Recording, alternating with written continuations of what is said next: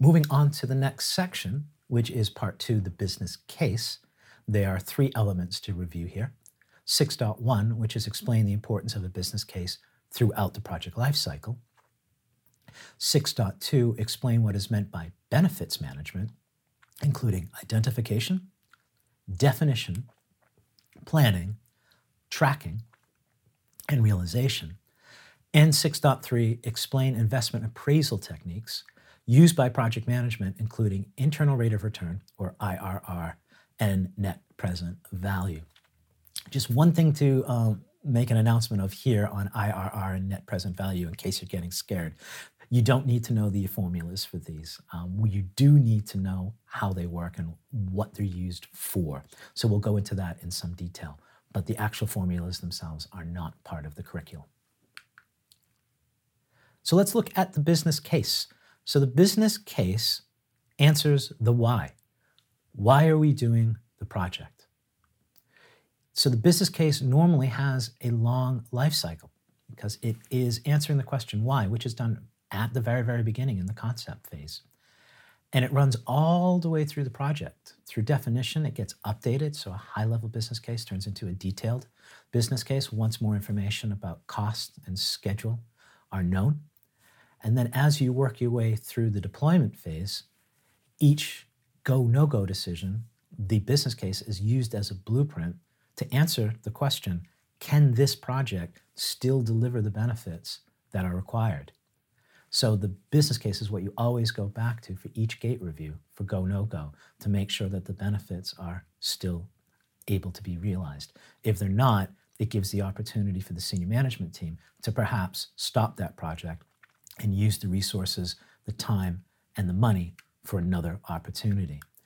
The business case outlives the normal project life cycle as well. After handover to operations, so after it's been handed over to BAU and the products are being used in BAU, at that point in time, we go into the benefit realization stage where the sponsor, who is accountable for the business case, who owns the business case, manages the actualization or the realization of those benefits coming true.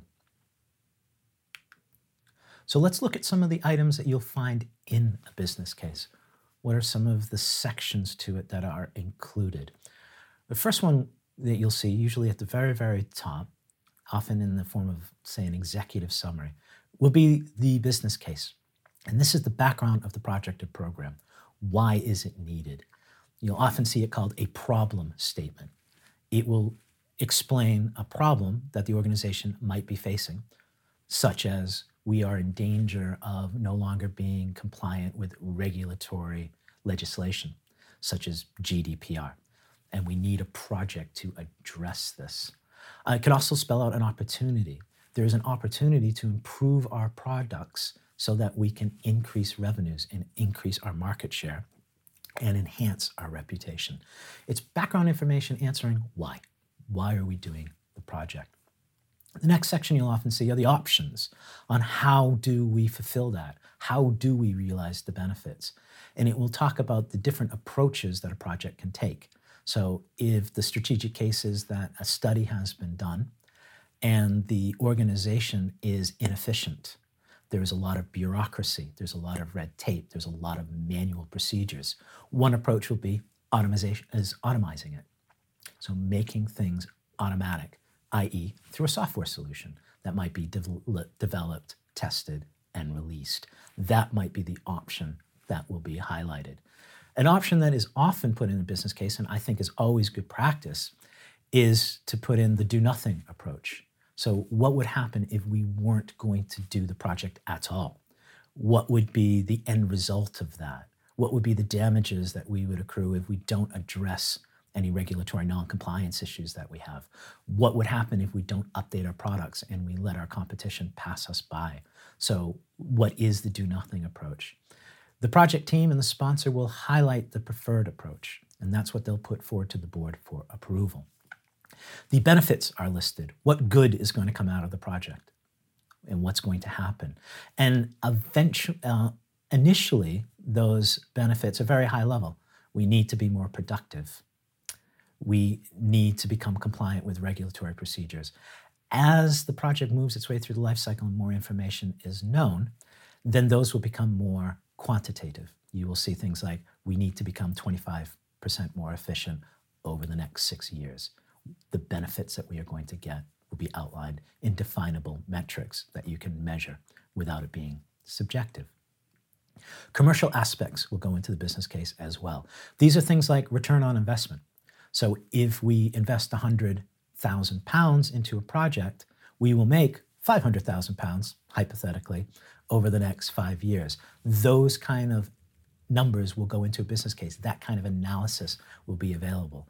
And that's where internal rate of return and net present value could come in if you're using those techniques, which we'll look at subsequently. Risks will go in there as well. The risks are going to be very much centered around commercials. Risks about downturns in market, price of the pound falling. What would that do to benefit realization? How would that potentially devalue this business case?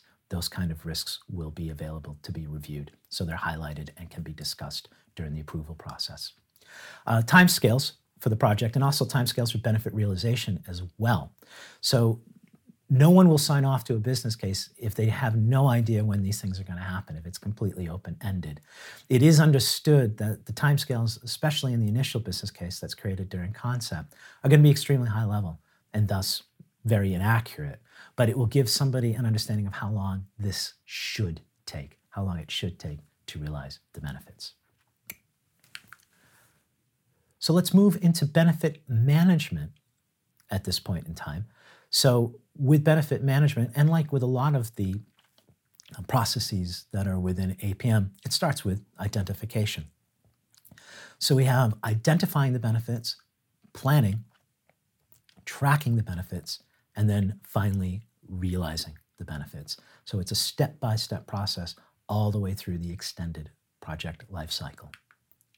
So let's look at these one at a time. So identification, the first step, is gathering a list of benefits. What good could come from doing this project? How will our organization benefit once this project is completed? After that, we'll define them, and this is where the quantitative measurements come in. So we will take something that is a bit subjective, like we will make our organization more productive, and put some actual brass tacks to that, some actual numbers that can be measured at the end of the project. We will be 25% more efficient in the next 6 to 8 months once this project has completed. Planning is who's responsible for what for benefit realization, who takes which role. And again, the central role with this is going to be with the sponsor. It's about how we're going to track those benefits, how we're going to measure the benefits, when are we going to do these things. So it's all these planning steps about the what and the who and the when. And by planning, it allows everyone to have a common expectations about the benefit realization process and who's going to be involved in which parts of it. Moving through is tracking. So once the project has released its products, what it's created, into business as usual, and those products have been used by business as usual for a certain amount of time, you start tracking to see how well those products are actually bringing the benefits to the organization. So in our example, we talked about an automated computer solution to make the organization more efficient. So you might monitor things like, what's the uptake of it? How many people are actually using it, or how many people are still doing it the old way? And if you find a lot of people are still using manual processes and the system isn't being used, then maybe communication wasn't quite right. Maybe there has to be some enforcement to get people onto the new system. If you make a new product that is being sold to the general public and you find that you're not selling it as much as what was expected, and therefore benefits aren't being realized at the rate that you were expecting in the business case, it might be time to call the sales team and try to figure out, why aren't these products being sold? What is wrong? What are the barriers to selling these products? So it's tracking them and then taking corrective actions. It gives data so that you can take those corrective actions in order to maximize the benefits. Realization is just that. It's making the benefits come true. So you take the data that came from tracking, do any corrective actions that you have if there's any shortfalls, and continue to develop lessons learned all the way through this process as well. which is important because it will help with the next project. So one of the lessons was our calculations for return on investment were way off. You can make those adjustments for the next time that you make a business case. If you have things in there that says it was much too optimistic to think that we were going to be able to make 500 million quid over 2 years, those kind of return on investment equations could be adjusted for subsequent projects as well. We're going to look next at investment appraisal. So this is when you look at the return on investment. So an organization can't do all of its projects. It would love to, probably, but there's only enough time, enough resources, and importantly, enough money for a finite number of them. So one thing that a portfolio manager will do, and to an extent a program manager will do as well, is they will try to select the right projects. So the projects that have the maximum value. And two of the investment appraisal techniques that are available for a project team, for a sponsor, for a steering board, are internal rate of return, as well as net present value, or IRR, and NPV. So we'll look at NPV first. NPV is a way of comparing projects and which ones provide the most value. So if you can only do one of two projects, NPV is a criteria that you can use in order to select one project over another. And what you do with NPV is you come up with a number that you want to measure against. So for example, you might say that a project at the bare minimum has to get a 5% rate of return on the money that we invest. So if we invest 100 grand, we want to at least get 5% back. That could be a number that is chosen for you can invest the money instead of doing projects whatsoever. So that number is come up with by the organization. It's all dependent. That number might be 5%, that could be 10%, it could be 20%. It all depends. But the organization will have a number. And with net present value, what happens is there's an equation that you don't have to know, but understand what it does, where you put in the amount that you have to invest in the project and the amount of money that you're going to make in return, in other words, the monetary benefits of the project over time. So if you are going to measure a project and the benefits are going to be measured for 5 years, you plug the cost of the project as well as the revenue that will come back, the profits from the project, into the equation. And one thing you'll often heard said about both net present value as well as IRR is that the equation allows for the depreciation of money over time, because £100,000 today is worth more than £100,000 in 5 years, and that's because of inflation. So that equation builds it in. Net present value automatically diminishes the value of the pound as it moves its way through. And the key with net present value is that if the net present value equation comes out and you plug the numbers in and the project comes out with a net present value of 0, what that means is that it exactly met that threshold. So if you remember, we said we were looking to measure against a 5% return.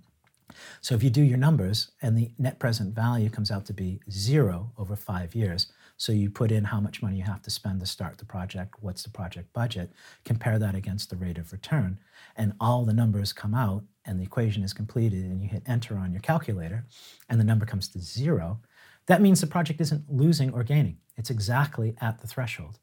So you would still consider the project. You're not going to lose by doing it. You lose when it's a minus number, but it isn't overly attractive. So if you have another project that might have a plus number, like plus £250,000, you would go with that project instead.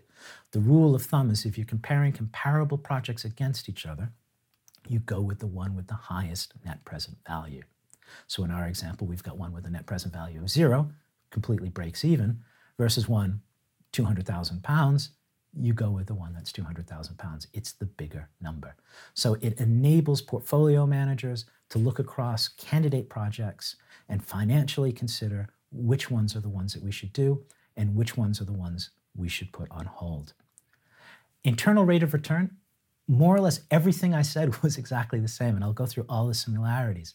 It's the same concept. It's the same kind of tool. So you would normally only use one of these. You wouldn't use net present value and internal rate of return. You would use one or the other because it is meant for the exact same purpose. And that purpose is to compare candidate projects. And it does the exact same thing where in the calculation, in the formula, it discounts money over time. So money 5 years from now is worth less than money today. It's all built into the equation. The difference is instead of a pound amount, like we said before, net present value, we had two projects. One was 0 and the other was 200,000. The internal rate of return is the exact same information, except it is represented as a percentage, not as a monetary amount. So we had set our threshold, what we wanted to say is a project has to be better than 5%. So if your net present value comes out to, if your internal rate of return comes out to be higher than 5%, 6%, 7%, that means you're over your threshold. And that project would be considered to be approved and started. Everything else is the same. It's just the way the number is presented. Net present value, it's as a monetary amount, and an internal rate of return, it's represented as a percentage. So if we look at some of the actual equations, there's some examples of this in your book. We have a project where you invest 100,000 and the equation's already been done for you, and it shows that the net present value comes out to be 22,896. So what that says is that it's over 0. It would be a candidate project. It would be considered for release. It would be considered for initiation to start. The exact same formula was done on IRR in this case, but instead of 220,896, it came out to be 18.4%. So it's the exact same thing that we reviewed previously. Same concept, same usage. It's just that the number that is produced in net present value is a monetary number, and in internal rate of return, it is represented as a percentage.